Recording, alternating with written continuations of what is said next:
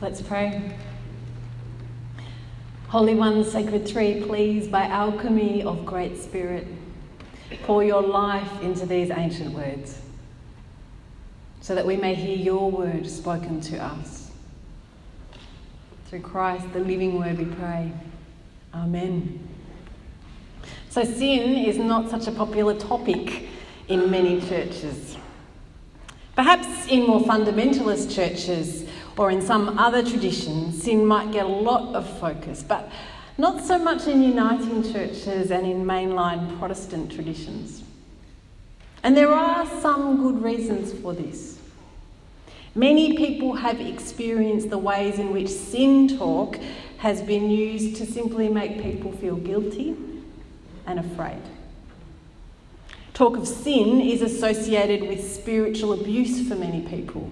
Ministers or priests standing up on high and condemning, leaders manipulating people, terrorising people into some kind of faith commitment.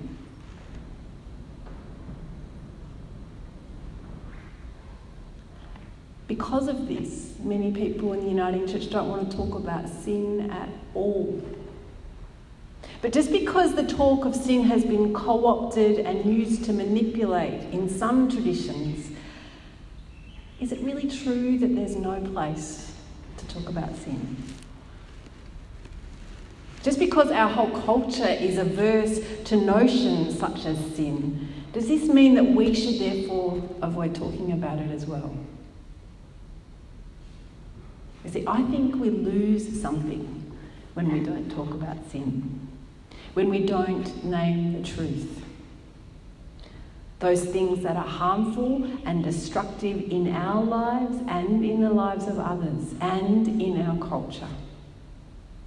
We lose our ability to be honest, and we lose our ability to be savvy, aware, and constructively critical. When we seek to live in denial of sin, of the human propensity to harm, we end up living in this kind of naive bubble, a bleached out, sanitised fairy tale version of life where everyone is actually really kind and has a good heart, and the wolf dressed up as Granny is just misunderstood. There are huge costs associated with this willful collective blindness. Blindness to the truth that people can be violent and evil and self-seeking, and about the ways in which people can use their power against and over others for personal gain. And as a result of this collective willful blindness in our culture, what happens is that each time evil is committed, we're shocked and appalled. I think this is an exhausting cycle, living in a fairy tale, a bleached out fairy tale where there are really no baddies, and then being shocked and appalled when evil happens.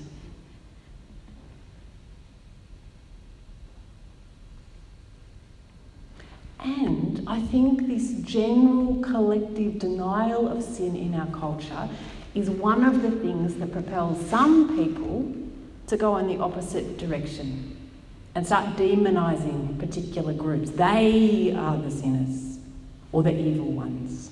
So we've seen this happen with young African men being all labelled as part of gangs and evil.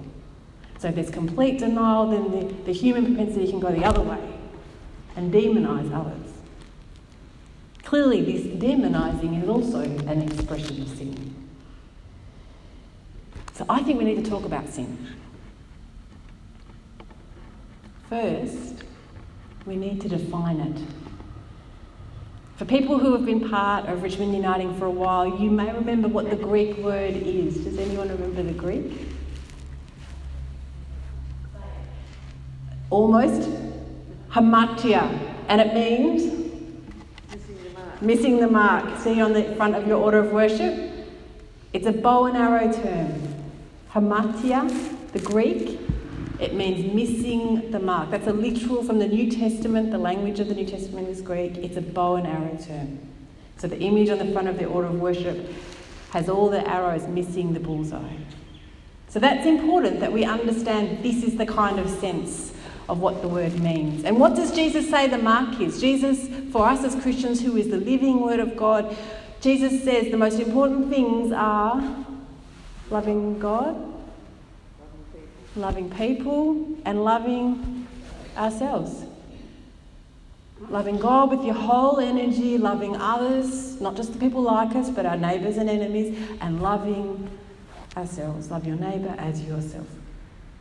That's the mark, that's the bullseye. So everything else that falls out of that is sin. So it's not a moralistic thing, it's about living in a particular relationship with yourself, with others, with God. So any time that we do things like put ideologies before our love of God, or any time we exert power over others instead of for others, or any time we stop caring for ourselves, these can all be expressions of sin, of missing the mark, missing the bullseye. And we all do it. And we can have different flavours at different times in our lives, in whichever ways we do it, but we all do it. We all miss the mark. On an individual level, but also on a systemic level. For example, companies who are seeking to exert power over us by paying for data about us to then target advertising to us.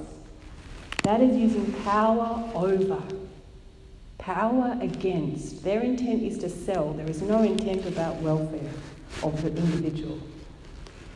Or when governments collude with media in order to demonise a particular group, whether it's people who are on welfare or people of a particular racial background, that is using power over, not using power for the building up.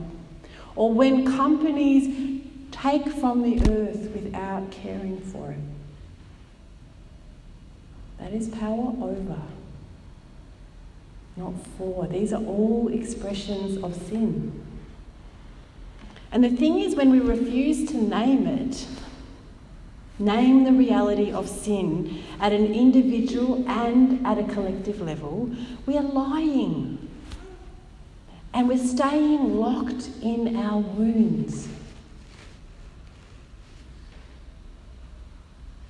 And the other thing we're doing, we are leaving ourselves wide open to being taken advantage of by systems and by individuals. And that's not okay. The psalm that we read today speaks openly about the reality of sin, of those with power misusing their power, especially against the poor. And the author longs for justice. This can be our prayer too.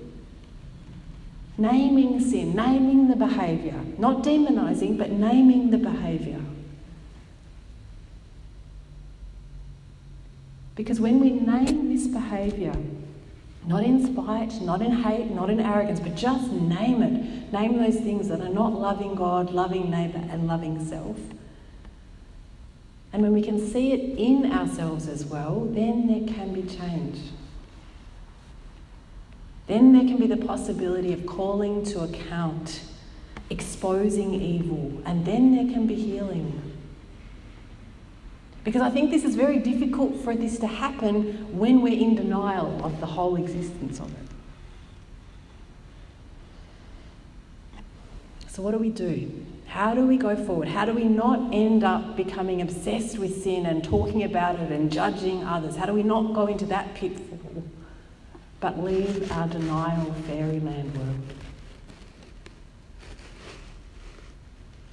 It's so interesting if we look to Jesus. Now, Jesus is Jewish and is saturated in sacred Jewish text, the Old Testament, and there is a lot of rage there about injustice done to the poor and to the vulnerable. Jesus would know this rage, this anger against evil, anger against sin, and yet what does Jesus do?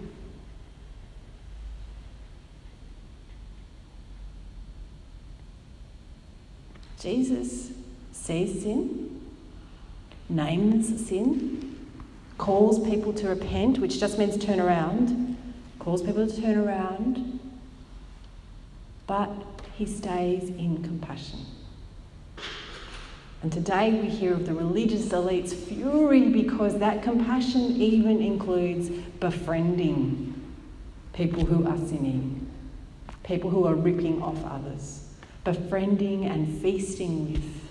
That's why the religious elite are so angry. He should be furious at them, like they assume God is furious at them, and yet Jesus stays in relationship. Not the kind of relationship where anything goes, calling to account, naming, calling for change, but love, out of love and compassion.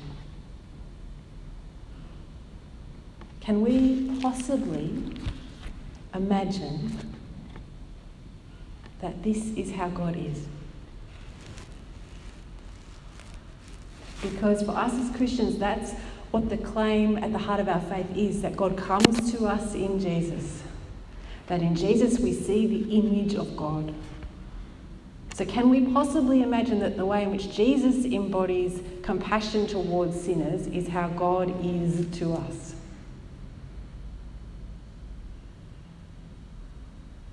Protecting and defending us against those with power, the religious elite or others who are trying to demonize us, who are inviting us to the table, who are calling us to change, but who do that in love, that God does this in love. And that the energy of God is like this woman who looks and looks and looks for us and will not stop looking. Like the woman who looks for the lost coin, and who, when we turn around and let God love us, celebrates with the angels.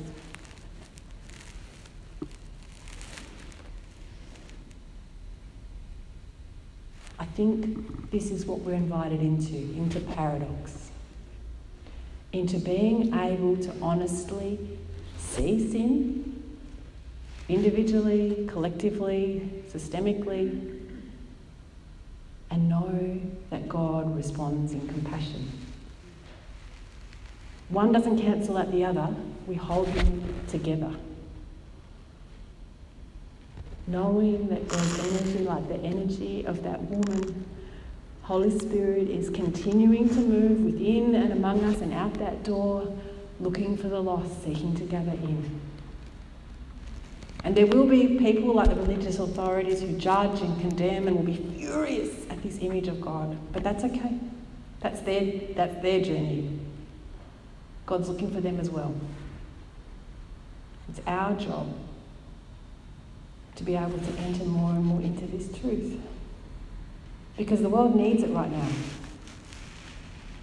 The world needs people who can see evil and name it, but stay in love. The world needs people who can let the humble light of Christ shine through them in our beautiful broken world. Amen.